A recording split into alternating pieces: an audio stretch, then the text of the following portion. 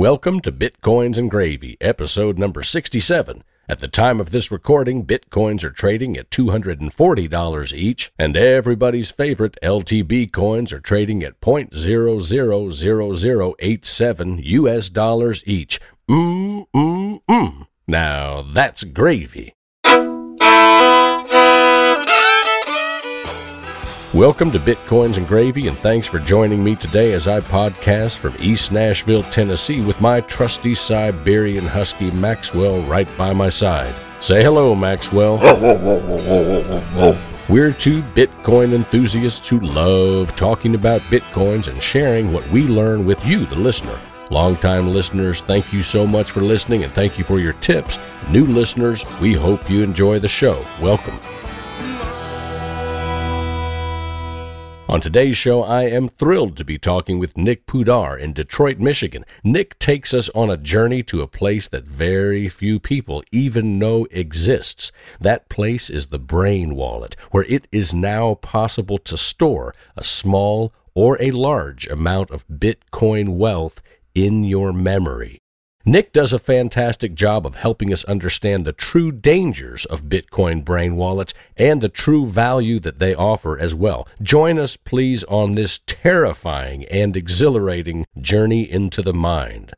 I also have a special treat for everyone today as I read the newest short fiction by the Bitcoin community's favorite author of fiction, Max Hernandez. This short story, The Song of Ashok, is a short but compelling tale of the trials experienced by a young man trying to escape a war-torn country with his family's wealth hidden in a song that he has memorized. And you guessed it, that song is a brain wallet.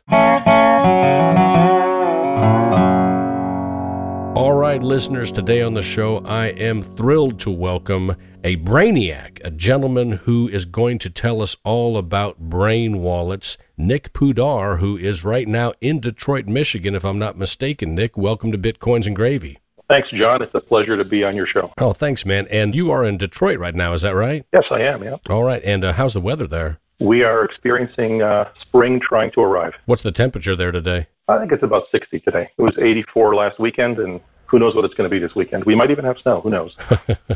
I hope not, but yeah, spring is definitely on its way. So, Nick, I hesitate to say, but are you a brain wallet expert? Well, I'd hesitate to say that, too. I'm still learning. I think everybody in this space is learning, but I've read a lot about it. I actually use brain wallets, not for very much money. It's very little, but I use it for really two reasons. One is it's really a great intellectual challenge, keeps the mind active. And second, it represents personal freedom.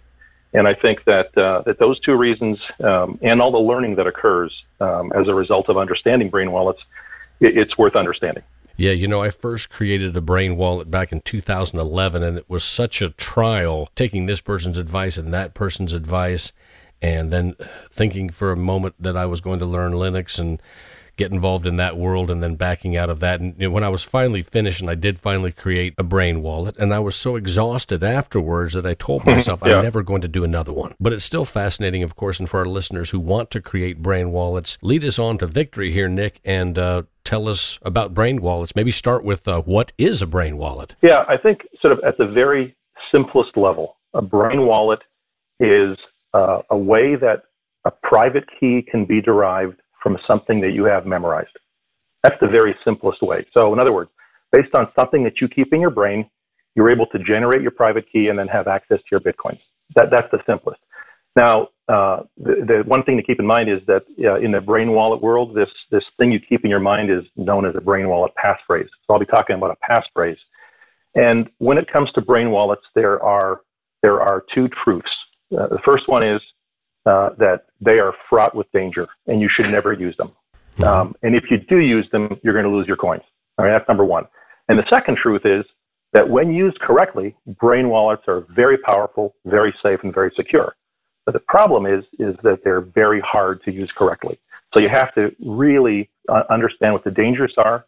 And a lot of experienced Bitcoiners out there basically adhere to truth one, which says, don't do it, don't do it.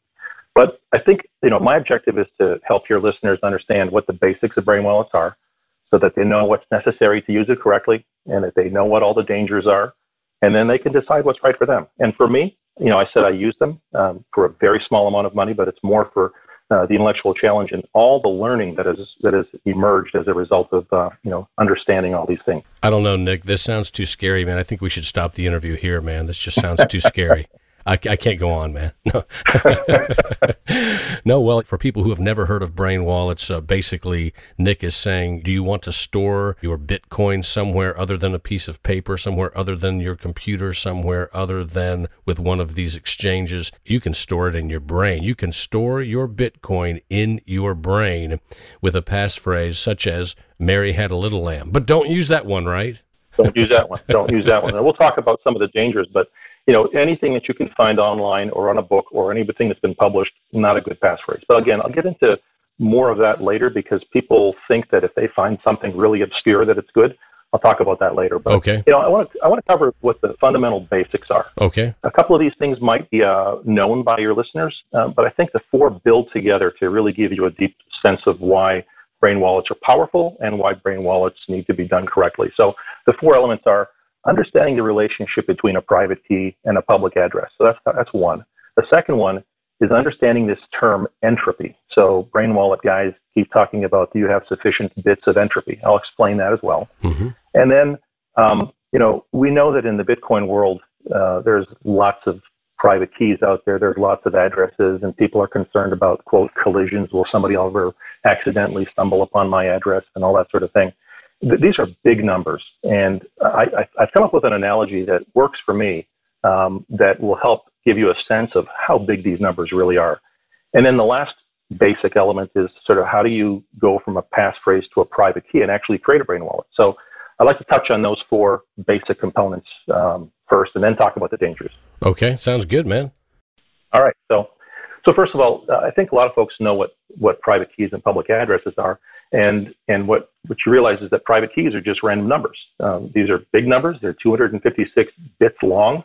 That's binary. And for those who like to think in decimals and engineering notation, that's like approximately 10 to the 77th number of private addresses out there. Those private keys are converted into a public key using elliptical curve digital signature math. And it's a one-way process, and you can be secured that this public key can't go backwards. You can't go from the key back to the private key. But then there's another step where there's a couple of hash functions applied that convert that public key into a public address. It's an additional hashing. It's an additional, call it encryption of the public key. Now, the public key, and this is probably going into more detail than I intended to and probably even understand properly, but what the public key is used when you're signing transactions. That's all part of how Bitcoin works. But the address that we see that are on our smartphones, that are in our that we publish to others to send money to, that's a public address that is, ultimately derived from a private key. Mm-hmm. And so that's one component. All right. The second component is this notion of entropy. It's like bits of entropy. It's a phrase that you'll probably hear a lot about. So in math terms, if those mathematicians that are out there, you basically take the number of possible combinations of something and you take the log base 2 of that, and that's how many bits of entropy you have.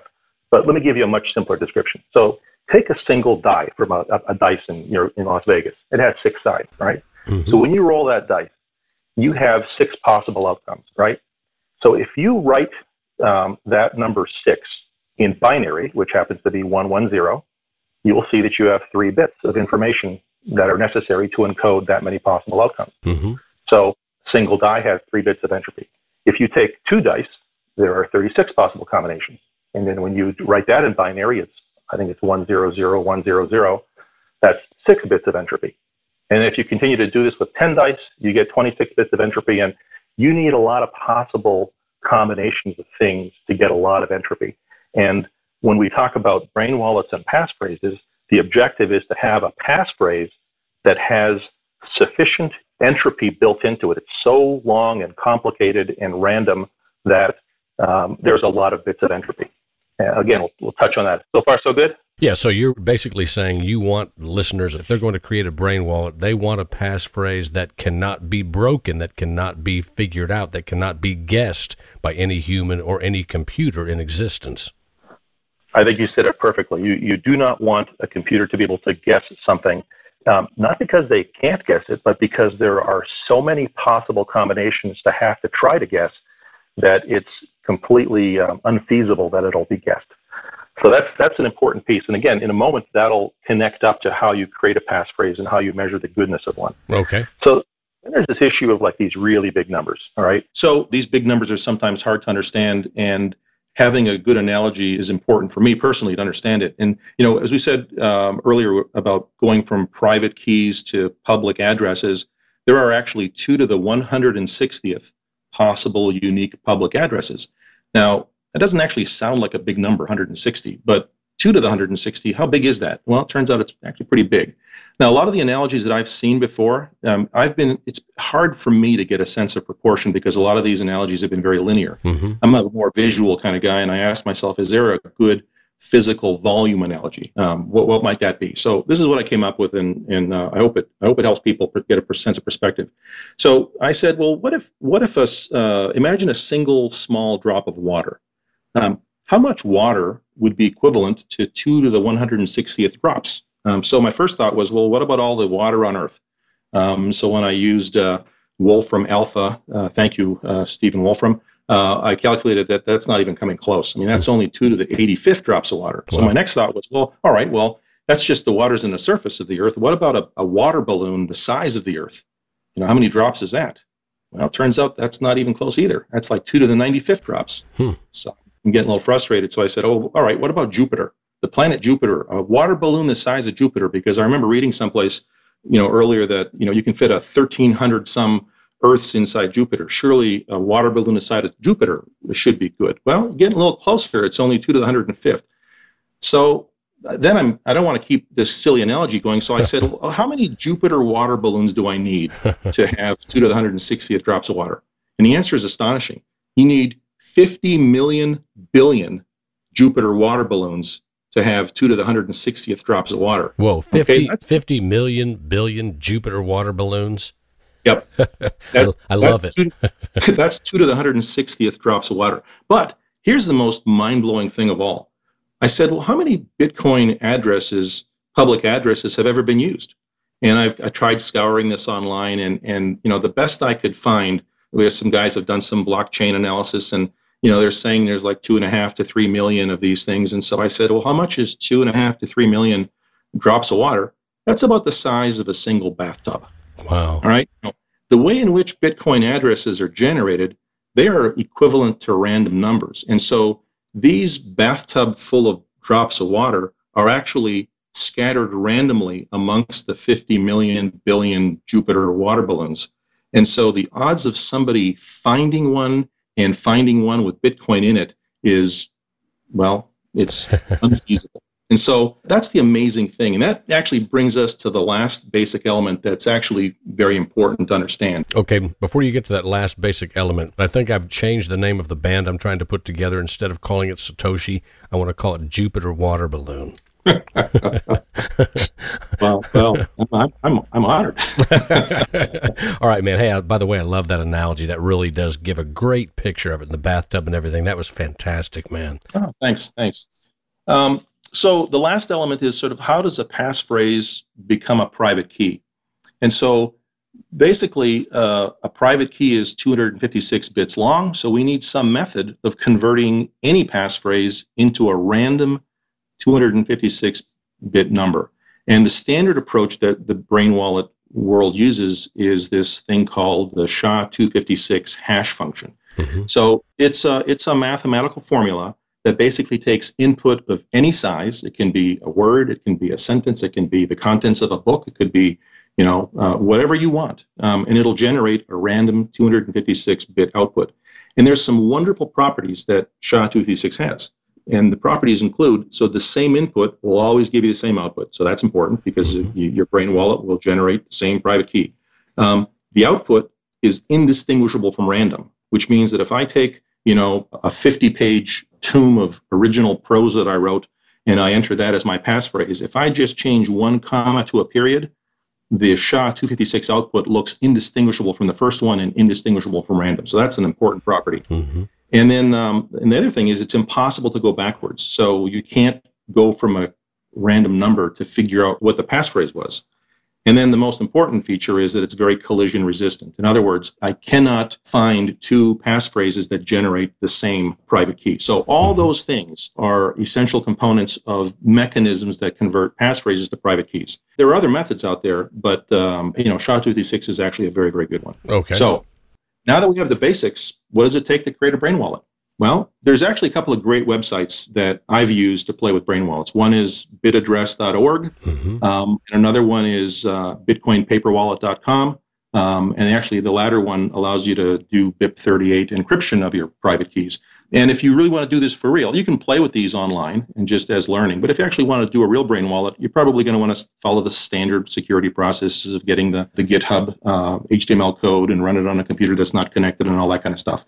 But the most important thing to do is to have a passphrase that's truly random and has a lot of entropy. And so people are very, very bad. Humans are very bad at creating random passphrases. People think they're clever. They're not clever. All right. And so as we talked about, passphrases have to have sufficient bits of entropy. And it turns out that, there's a debate about how many bits is necessary. Some people say you need to have more than 100 bits of entropy. And if you remember, that's a lot of water on Jupiter. And others are saying you've got to have more than 140. I'm in the camp it should be more than 140. Now, there's a really good way to generate a truly random passphrase that you can memorize. And there's a technique called Diceware, Diceware. And if you look this up online, you'll see that you can take a single die or a group of dice and roll them to generate random numbers. And then these random numbers will select words out of a predefined dictionary of 776 words. And then what you have is you have a series of words that are random, that nobody can guess, has lots of bits of entropy, and you can use that as a passphrase. So, there's a debate about how many words do you need to memorize for a really good passphrase. And some people say for brain wallets, you probably need 8. And I personally think you need 10. So those are the basics. Now I want to shock you and scare you with all the things that are bad. Because there's some dangers here if you don't do it correctly. So the first one is about weak passphrases. And so what I just described with Diceware, that's a way to generate truly random, sufficiently high bits of entropy passphrases. But a weak passphrase happens when people are confused with how random something looks with how random the output is. So if your input's not big enough, then the number of possible SHA-256 hashes that it generates is not big enough either, and an attacker can try a brute force attack on known passwords. And actually, attackers have these things that they use that are called rainbow tables. And a rainbow table is basically a big dictionary of passwords and passphrases that people use. You remember the Target hack that occurred, and all that was stolen was a bunch of passwords? Yeah. I'm pretty sure those passwords made their ways into rainbow tables. Yeah. And so, an attacker, all they need to do is to try a passphrase, generate, run SHA-256, generate the corresponding public address, check to see if there's any Bitcoin in it, and if there is, sweep it out. And so there are bots that are running out there. There's algorithms that are running in the background that are just randomly trying different passphrases. And I'm saying they're trying obvious weak passphrases, and they are generating addresses and seeing if there's anything there. So it's fair to say that there are people here on the planet that are sitting in their basement, probably their parents' basements, smoking weed all day long, and they're just trying to guess passphrases with the idea that maybe they'll come upon a passphrase that is a Bitcoin wallet that has a bunch of Bitcoin in it, right? Yeah, that's right. That's what they'll try. People are working on this kind of thing. And then, you've probably seen the famous XKCD comic that tries to explain, strength of passwords and so forth. It's the correct horse battery staple. Well, those are 4 random words, but once they're online and on the internet, that is no longer secure. And as a matter of fact, if you send, a few millibits to correct horse battery staple brain wallet, it'll be gone in a few minutes. Right. So, that's one thing. But then the other thing is people think they're going to be cute. They're going to try this fancy word called obfuscation. So instead of using the word password, they're going to say, I'm going to use $$ $$ W0RD. And it looks like password, but it's not password, and nobody will be clever enough to think of that but me. Mm-hmm. Well, do not think that you're smarter than attackers, because all of these obfuscations, they're already in the rainbow tables. So, if you believe that you've come up with some brilliant obfuscation, remember, there are billions of people on Earth, and someone will probably think of that same brilliant idea. I used to think that I could be brilliant in this regard. I don't think that anymore. Well, also, though, isn't it possible to use words that don't exist at all, a long word, something like supercalifragilisticexpialidocious? Of course, I would not recommend that one. But if you had a single word that was that long, and let's say it was 30 separate characters long, and you had a couple of underlines in there, seems that might work. That could, if you've got sufficient number of characters where you're using capital, lowercase, special characters, and you have enough of those things, and they're truly random, then you've got a chance at having something that has sufficient entropy. Mm-hmm. The other problem is remembering it is a problem. Right. That's actually the next thing that's a danger, and that's forgetting something. And this one's obvious. I mean, if we don't keep it fresh in our minds, you're going to forget it. As we get older, we're going to forget stuff. Mm-hmm. So what some people believe they need to do is to create some physical documentation of their brain wallet passphrase and keep it deeply hidden. And while that's not in the spirit of true brain wallet, because a true brain wallet's only in your brain, it might be a prudent thing to do to just provide yourself some of that backup. Absolutely. Of course, you touched on this other one, which is the known content danger. And so just because any long passphrase can be hashed does not make it a good passphrase, because even though the SHA-256 hash of that passphrase looks random, it may not be random. So people think, I'm going to take a paragraph from some obscure book, or I'm going to take every third word from the Bible, or I'm going to take every nth word which is represented by the Fibonacci series of some other book.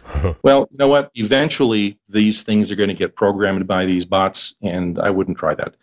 My strong advice is, if you're going to use brain wallets, your passphrases have to be big, which means lots of bits of entropy, and they have to be random.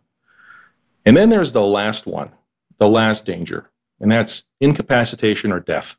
So what's your plan for your family? And so there's been some discussions that I've read online where people are talking about these automated dead drops where, if something happens, somebody is alerted to do something and it triggers some documentation revealed to family members. I also believe that as smart contracts continue to emerge, there will be smart wills, that we can have scripts attached to my money so that in the event that I do die and it's provable somehow, that the money is appropriately dealt with. But given that I just play with this stuff with very tiny sums, I'm not worried about this. For me, it's more of a learning and exploration and intellectual challenge aspect. Right, but it's important to think about. Oh, yeah, absolutely. You got to think about that. That's the same thing if you have, I don't mean to offend anybody, but if you're dumb enough to have your gold hidden in your backyard, it's the same thing. If you die, if no one else knows about it, the gold is going to probably stay there forever, and no one's going to get it, and you might want your family to have it. Yeah, actually, that's a great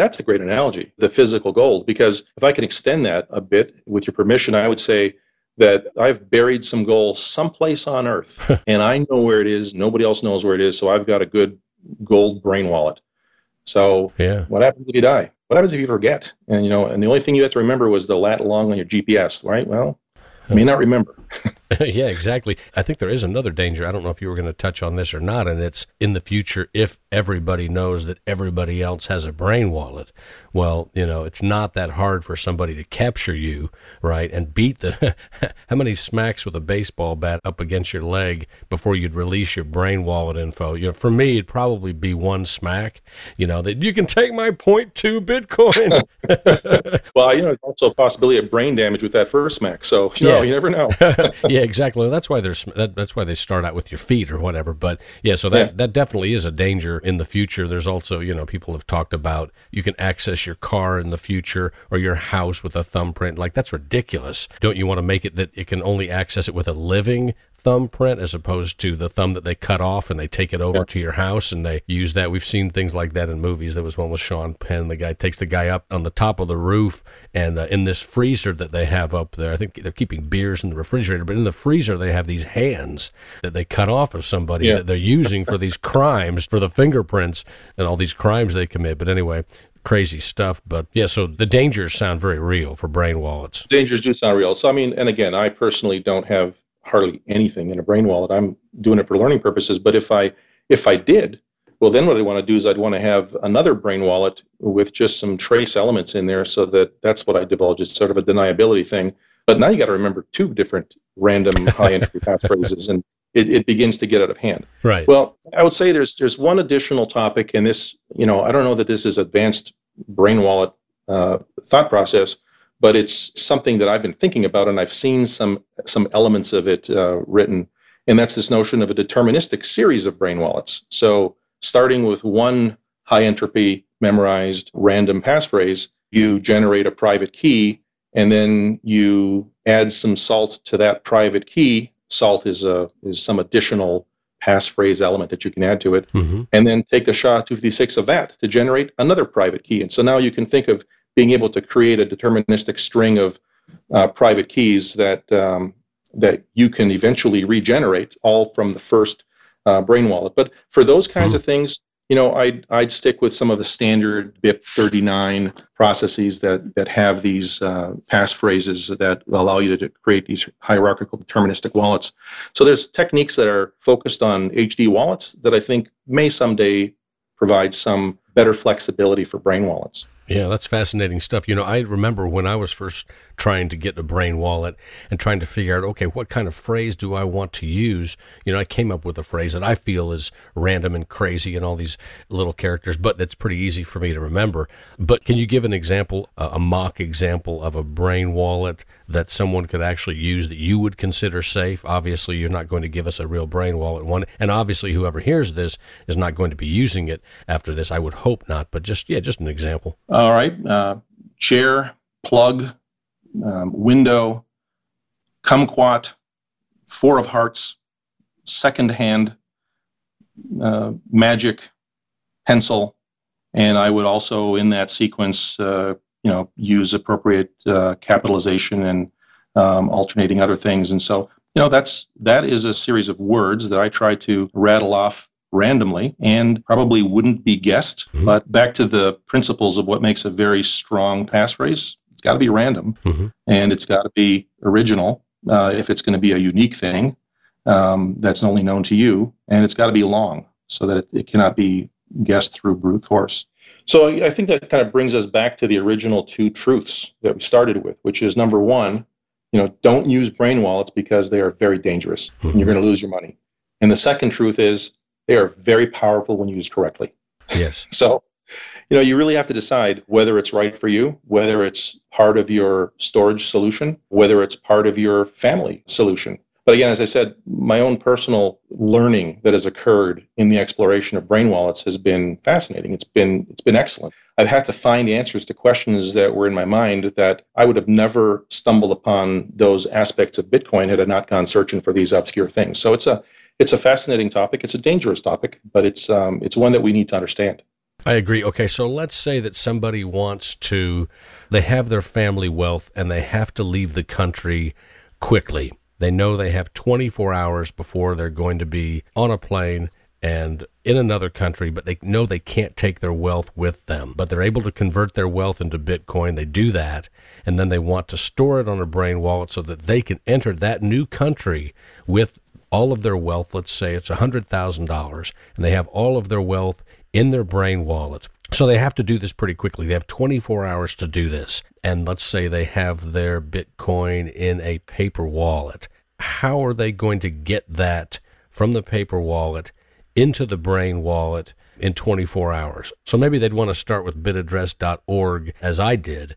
Obviously, you don't want to be generating that while your computer is online. Now, why do you not want to do that? Is that because you're afraid of keyloggers? Are you afraid of Trojans in your computer that are watching your every move? What is the reason why you would want to generate your brain wallet from an offline computer, and how do you do that?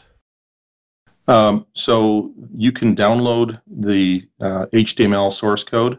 From these websites, they will provide you with a link to the GitHub repository where you can download it onto your computer. I would then take that to an offline computer, open up those HTML files in a browser, and you'll have the exact same experience as if you were online, because everything's running in JavaScript in the browser. And from there are no keyloggers that can communicate anything. There's no Trojan horses that can communicate anything. And so you have the confidence that if it's the first time you've entered this passphrase, that no one can have access to it. So that's the first step to do, is to generate a good passphrase and the associated private key. Let's back up 1 second. So you want to copy the HTML code. Where are you copying that? Are you copying that onto a thumb drive? Yeah, that's what I would do, is I take it from my connected computer to a not connected computer and then just open up that HTML file in a local browser that's not connected. And the actual website behaves the same because it's running in the JavaScript in the browser. How do you know when you are copying that HTML code and putting it onto your thumb drive? How do you know that in that process, because you're still on an online computer, how do you know that something bad isn't happening in that process, something that's going to compromise your thumb drive, let's say? Because this is access from the GitHub repository, they provide you with the digital signatures of the file that you're downloading so that you can check to see after you've moved it to your disconnected computer. You can check to see whether the file generates the same signature. And so I'm not personally very skilled at doing that. And because I'm not playing with any serious money, that has been not a big concern for me. But if I ever was to do that, I would figure out how to do that validation as step one. Now, back to your analogy, example of how does a person do this quickly, I would also use a random large passphrase, and I would spend the time that I had memorizing that passphrase and keeping it fresh in my mind, and maybe taking those random words and let's say 10 random words and building a little melody of those 10 random words. I'd even teach my family members who travel with me to keep the 10 random words in our minds. And so then the question of how do you get your paper wallet, you use either your Mycelium app on your phone or your Circle app or whatever app you use, or your hardware wallets or your Armory or other wallet management systems, and you basically sweep your paper wallet and transfer all that into the private key that is associated with your passphrase. And that's it. Now it's in your brain and access no matter where you travel. How would you get it to your private key? You create your passphrase that you're going to memorize, that's your brain wallet. When you put that into bitaddress.org, that's going to generate basically a key pair. It's going to give you a private key and your public address, and then you sweep your paper wallet into whatever wallet system you use to sign transactions, and then you send it to that address that's generated from your passphrase. Using your offline computer, when you create this Bitcoin brain wallet, I assume that when it gives you the private key and the public key, it would also give you a QR code, because otherwise how can you get it to your private key without typing in somewhere the entire private key when you say sweep it? Yeah, you're right. It does generate a QR code for you. It also gives you the hex representation as well that you can type in manually, but you do get QR codes that you can use to send to. Okay, so you'd basically be sending it to that brain wallet from your paper wallet or from wherever you had it. You could have it online. You could have it somewhere else. You could have it in an exchange maybe, which is not the best idea, obviously, if it was your family wealth. Right. So, yeah, you sweep it there to the brain wallet, and you have it in the brain wallet. And then I leave the country, and I feel safe. An hour later, they storm my house, and they ransack it, and they torch it, and they raze it, they burn it to the ground. And there's nothing there. Those bastards. After they've thoroughly searched it, and there's nothing. Sergeant, there's nothing here. We found nothing.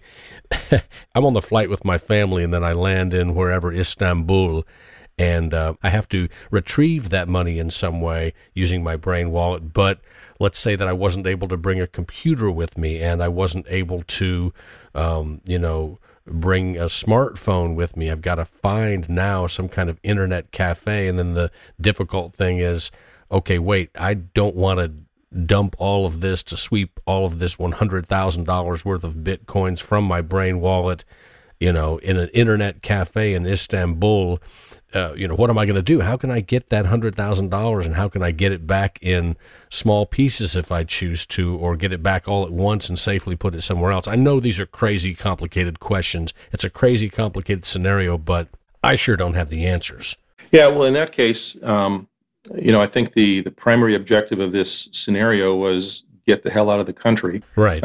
And so now that I am out safely with the money in a brain wallet, I would take the necessary time to acquire a smartphone and get an app like Mycelium that I could then find an internet access point that I could trust to put the money in. Or if I get my hands on a hardware wallet like Trezor or other devices, I can pull that into that device as well. And so, but the interesting thing about the question that you asked was if I only had 24 hours to do that. Well, it turns out your listeners have a lot more than 24 hours to do that. We hope so. Yeah, but the issue is that you can play with this now with actually not even put any money into it, but just play with it now to go to Diceware, go to the site that has Diceware on it, generate 10 random words, memorize those words, and keep them in your brain. And the way that I keep passphrases in my brain, a 10-word passphrase, when I do exercise and I'm doing reps with a set of weights, instead of counting from 1 to 10, I mentally say the words to myself so that I don't forget them. If I'm walking, I count the words as I'm walking. There are many opportunities through the course of your day where your brain's not doing anything. Might as well have it remember its passphrase. So that if you do have 24 hours to get out of the country, then the passphrase is there. And then it's just a matter of putting the money into it. Right. The passphrase is there. It's a matter of getting the money into it. You're still going to have to get to a computer, right? Yes, that's correct. Right, because you can't actually send from a Mycelium wallet or any wallet. You can't actually send Bitcoin to a passphrase. So now let's say that you do take your time and things are going well and you've got a little bit of money to get a smartphone or Mycelium wallet, or you get to a computer that you trust there in Istanbul and you want to retrieve your Bitcoin from the brain wallet and all you have is the passphrase. You still have to get to a computer of some sort that can do this by way of the SHA-256, right? That's right. So, access to bitaddress.org or bitcoinpaperwallet.com, that will provide you everything you need to generate the public address and the private key so that you can then use another device like a hardware wallet or a smartphone to have access to that. I remember that's what I did. After I had created this Bitcoin wallet, the very first one, I think I sent 50 cents worth of Bitcoin to it. And I wanted to know if it worked or not, right? That was my main objective. So what did I do? I went back online. I'd done everything offline, went back online to bitaddress.org, and I put that in. And lo and behold, it gave me a private and a public key. And that's where the Bitcoin was. And I thought, wow, success, this is so cool. So I proved to myself that the brain wallet actually worked. And it did really feel, knowing that I had succeeded in, storing a small amount of Bitcoin in the brain wallet and then retrieving that Bitcoin from the brain wallet. It was really quite thrilling. For the first time in my life, I felt like James Bond. That's great. The old James Bond, not the new guy who's, rough and ready and mean and never smiles and never cracks a joke and who's actually pathetic. Hopefully there'll be some brain wallets and Bitcoins in the next Bond movie. That would be so cool. Yeah, I think we're going to start seeing this in movies, Bitcoins and digital currencies. That's going to be pretty exciting to see. But this is fascinating stuff, man. I know that for any listener who's listening who has never heard of a brain wallet before, they're probably sitting back and their brains melted, exploded or something. They have no idea they're like, I can't even believe this is possible. But then for listeners who've been wondering about it and always wanted to try it, I think there are going to be people listening to this episode and then going to bitaddress.org or wherever and trying it. The other thing that I remember when I was first creating that brain wallet was my fear that as I copied that HTML code onto a thumb drive and took it to a different computer offline, my fear was that it wasn't really bitaddress.org because I don't have the technical prowess, the technical knowledge to be able to verify that, yes, this comes from GitHub and yes, this is real. How did I know it wasn't just a website where instead of random numbers being generated, it was actually just generating key pairs that were already in a database, right? Yeah. And it would generate, let's say over the next 5 years, it would generate millions of them, and then when the person decided, hey, I think it's about time now, they just, cash it all in because they'd already have those in the database. So that was my fear, was trusting that bitaddress.org was really giving me offline random numbers as opposed to just drawing from this database. Well, there is a way you can test that. And actually, I forgot to mention this. This is one of the things that I did to validate to myself, even though I didn't go do the full digital signature validation. Mm-hmm. You can find lots of online SHA-256 calculators where you just put in a passphrase and it generates the output. What I did is I just went to bitaddress.org mm-hmm. and also to bitcoinpaperwallet.com and to the SHA-256 calculator, and I tried all three of them with a series of different passphrases to see whether all three of them generated the same random output. Mm-hmm. And I did a bunch of gibberish that I copied and pasted across all three, and every single one of them generated the same output. And so that was, I kind of got more trust in them. But as I said, if I was going to do this for some serious money, I would actually go and figure out how to do the full digital signature validation process as well. Yeah, you'd have to, really, if it was your family wealth. I mean, yeah, you'd be crazy not to. So, yeah, this is exciting stuff. So, listeners, hey, you can create your own brain wallet today, and if you want to, you can leave it empty, right? That's right. Keep your brain wallet empty for a rainy day in case you need it, or, put $5 or $10 there, and then you can go online. You can go to blockchain.info and you can check that Bitcoin address and say, yeah, this week, next week, the week after, my $10 in Bitcoin is still there, right, in that wallet. Yep. Right. So, yeah, this is exciting stuff, man. Nick, thanks so much for taking time to be on Bitcoins and Gravy and to talk about brain wallets. Can you give us some closing words? At its simplest level, a brain wallet is a way in which you can derive a private key from stuff that only you know, that's safely tucked away in your brain. And as I said early on, the two truths about brain wallets are that, number one, they are fraught with danger and you shouldn't use them. And number two, they are really powerful, and if you use them correctly, they're very safe and secure. So, it provides not only intellectual challenge and a great learning opportunity, but it also is personal freedom in the long run. And I think it's worth knowing how to use and just being aware of it so that if and when the time comes, you have that at your disposal. Man, I love it. That is great stuff. This is, I think this has been the best explanation for brain wallets that I've heard ever. And I think that, Nick Pudar, I think that you should write the definitive handbook on creating Bitcoin brain wallets. And I would not be surprised if you sold them like hotcakes. Hey, man, if you create that, I'll sell them like hotcakes on Bitcoins and Gravy for 10%. Just send me your public address. There you go, man. It's as easy as that. Hey, Nick, thank you so much for being on the show and for taking time to explain all of this to us. This is great stuff, man. It was my pleasure, John. Thanks so much. Yeah, you take care. Say hey to Detroit for me. Thank you very much. And again, I got to tell you, the first time you said you were going to have somebody to talk about brain wallets, my reaction was, awesome. I can't wait for that one. Thanks a million, Nick. Take care, man. Bye-bye. All right, bye. The Song of Ashok by Max Hernandez. Ashok squatted in the early morning sun, surrounded by indifferent strangers. Rocking back and forth on his heels, he hummed under his breath.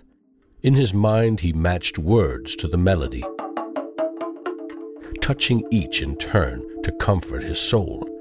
Together they were his family and his wealth. And soon he knew they would be his survival.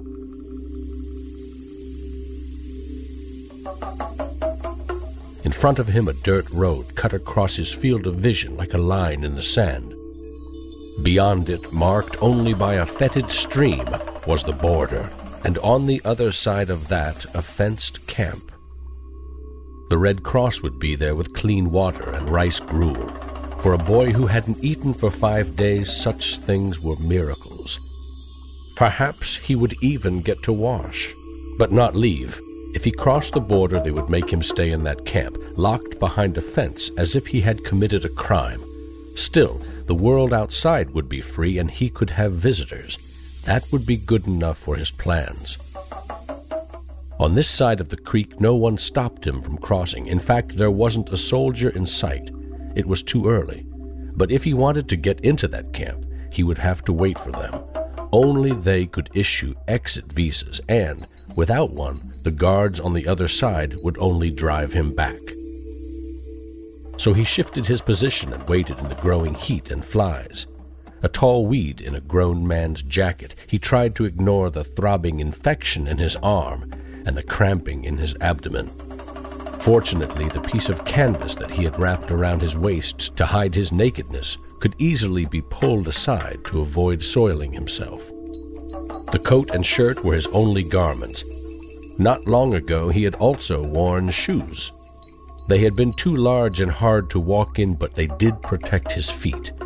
Yesterday, someone bigger had claimed a greater need, so now he walked barefoot.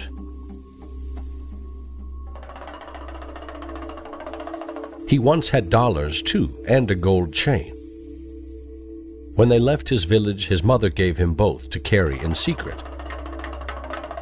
But they were gone now, like his original clothes, taken during one of the beatings he had occasionally received over the past 2 weeks.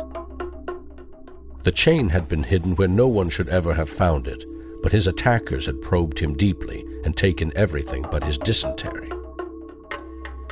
And his song. They had left him with that because he had never mentioned that he had it, not even when they hit him.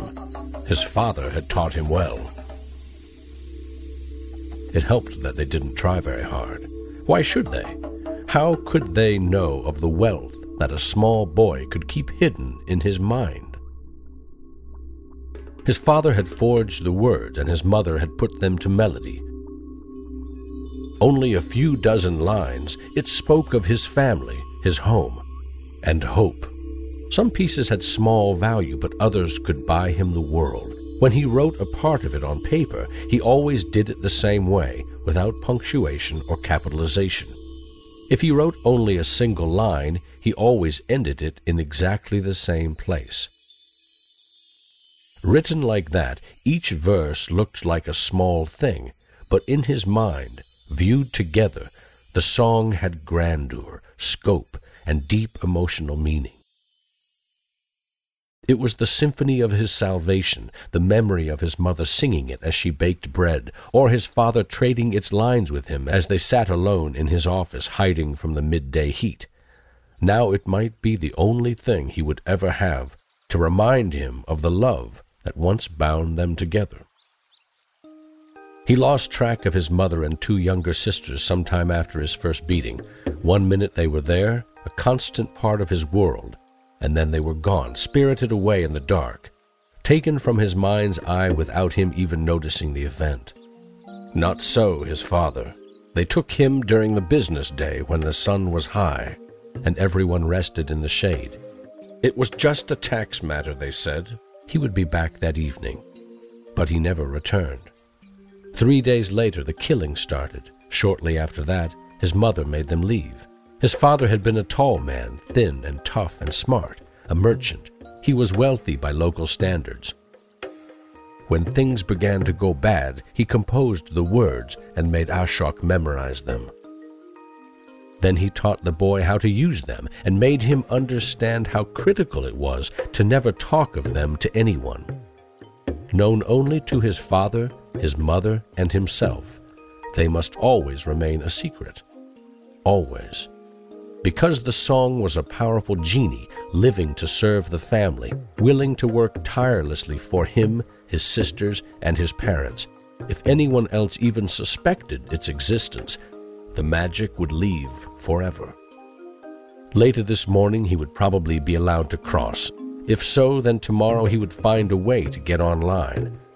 There he would break off a small piece of his song and use it to put a coded message in the blockchain. Like a homing pigeon, it would fly across the world to every node, shouting in a voice that only a singer of his song could understand. "Ashok lives," it would say to his family. "Tell me where you are, and I will come for you." Then he would break off another piece and turn it into money for fresh vegetables and a doctor to tend his arm. Next week, he would have a cool place to sleep, maybe not in a soft bed, but at least out of the dust. And most importantly, he would have investigators working for him, paid to look for his family. After tomorrow, he would have whatever he needed. Because even in a refugee camp, a boy with money is more than just a boy.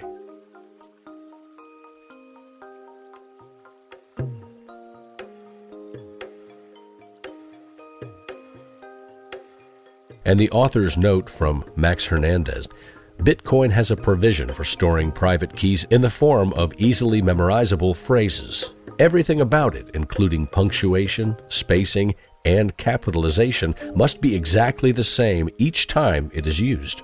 These phrases can be strung together to make a multi-key mental wallet, taking advantage of the use of rhyme and music to make the individual phrases easy to remember.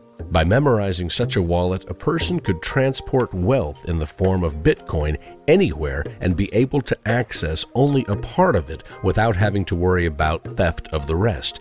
In the Bitcoin world, these phrases or collections of phrases are called brain wallets. A brain wallet phrase can also be used to embed an encrypted message in the blockchain. Then anyone, anywhere can read it as long as he or she has access to a Bitcoin node and the private key to decode it. Ashok plans to contact any surviving members of his family by posting this kind of message. The idea of memory systems such as brain wallets has been around longer than cryptocurrencies or even computers. Code poems were used during World War II to allow Allied agents to communicate with London from inside occupied Europe. There is an interesting description of how they worked in the excellent autobiography Between Silk and Cyanide by Leo Marx. I recommend it to anyone who is interested in the subject, as well as an excellent description of the more modern Bitcoin version by James D'Angelo.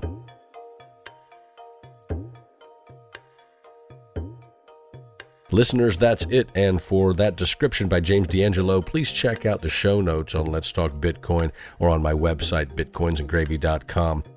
Thank you, Max Hernandez, so much. Any listener out there who has not read the writings of Max Hernandez, I highly recommend his novel, Thieves' Emporium, which will knock your socks off, and it is riveting. You will not be able to put it down. And it's very easy to find on Amazon.com. And listeners, if you'd like to talk with Max Hernandez, it's very easy. Just go to the comment section for this episode number 67 of Bitcoins and Gravy there at Let's Talk Bitcoin. Max, I am sure, would be thrilled to hear your comments about his story and to answer any questions you may have. Max Hernandez, thank you so much once again, sir.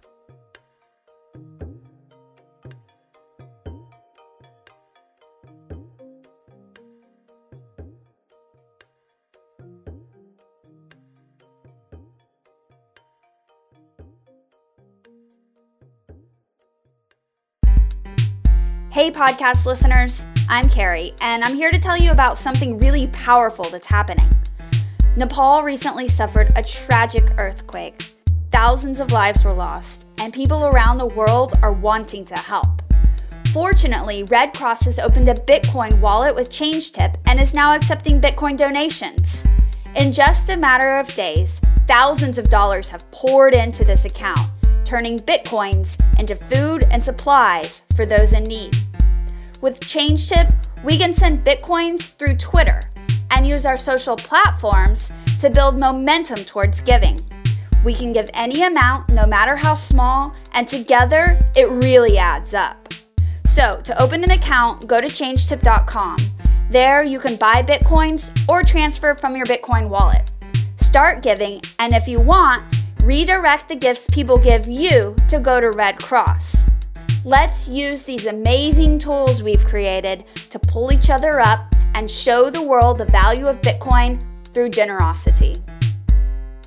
I know that it may sound completely and utterly absurd, but I have for you a magic word, and today the magic word is brain. B-R-A-I-N. Brain, as in the sentence, when I first heard about brain wallets, my brain nearly exploded. Now climb aboard, y'all. This train is bound for glory. And there's plenty of room for all. Well, Satoshi Nakamoto, that's a name I love to say. And we don't know much about him, but he came to save the day. When he wrote about the way things are and the way things ought to be, he gave us all a protocol this world had never seen. Oh, Bitcoin, as you're going into the old blockchain. Oh, Bitcoin, I know you're going to reign, till everybody knows, till everybody knows your name.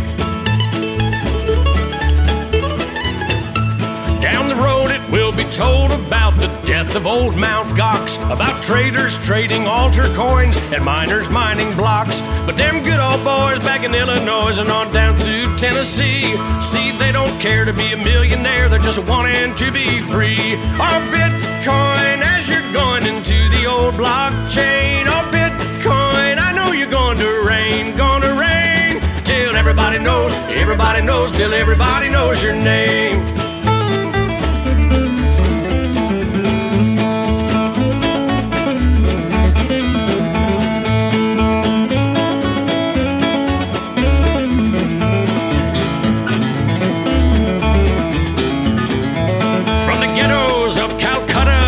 Halls of Parliament, while the bankers count our money out for every government. Oh, Bitcoin flies on through the skies of virtuality, a promise to deliver us from age-old tyranny. Oh, Bitcoin, as you're going into the old blockchain. Oh, Bitcoin, I know you're going to reign, till everybody knows, till everybody knows your name. Till everybody knows, till everybody knows your. Give me some exposure. Everybody knows your name. Sing it. Oh Lord, pass me some more. Oh Lord, before I have to go. Oh Lord, pass me some more. Oh Lord, before I have to go.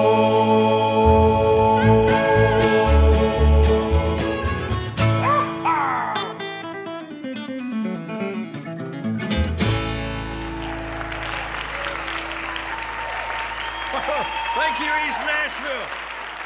Y'all be good to each other out there, you hear?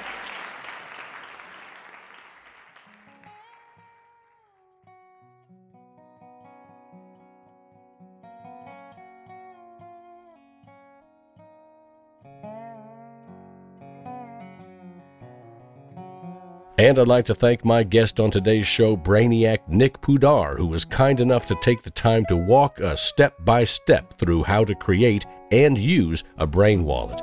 And I would be remiss in my duties if I did not thank Nick for giving me the name for my new band, Jupiter Water Balloon. That's right, ladies and gentlemen, live in concert this Friday at the Nashville Auditorium, Jupiter Water Balloon. And much thanks also to my good friend, author Max Hernandez, for sharing with us his newest work of short fiction, The Song of Ashok. Max, we look forward to many more excellent writings about Bitcoin and all related topics. And great news, listeners, our transcription page is now live on the website thanks to the continuing hard work of one of our loyal listeners who is also a consultant to the show. These professional transcriptions are provided by one of our fans who can be found at diaryofafreelancetranscriptionist.com. And of course, you can find a link to this website in the weekly show notes. And if you've enjoyed the show, please take a minute to scan my QR code or copy my public key and send me 50 cents in Bitcoin. If you'll do this every once in a while, it will help me out more than you know. Folks, it's not easy being a podcast host, trust me, and putting in 10 hours each week to produce the show sometimes takes its toll. Remember that giving someone a small tip in Bitcoin is what makes Bitcoin folks stand out in this world. I know personally that whenever I give a tip to someone on Reddit or Let's Talk Bitcoin or one of the forums, I feel better about myself knowing that I've given back just a little to help that person continue creating great content. And signing off now from East Nashville, Tennessee, I'm your host, John Barrett, here with my dog, Maxwell. Say goodbye, Maxwell. Join us again next week for another episode of Bitcoins and Gravy, and until then, y'all be good to each other out there, and remember, the only thing necessary for the triumph of evil is for good men and women to do nothing. Do something, y'all.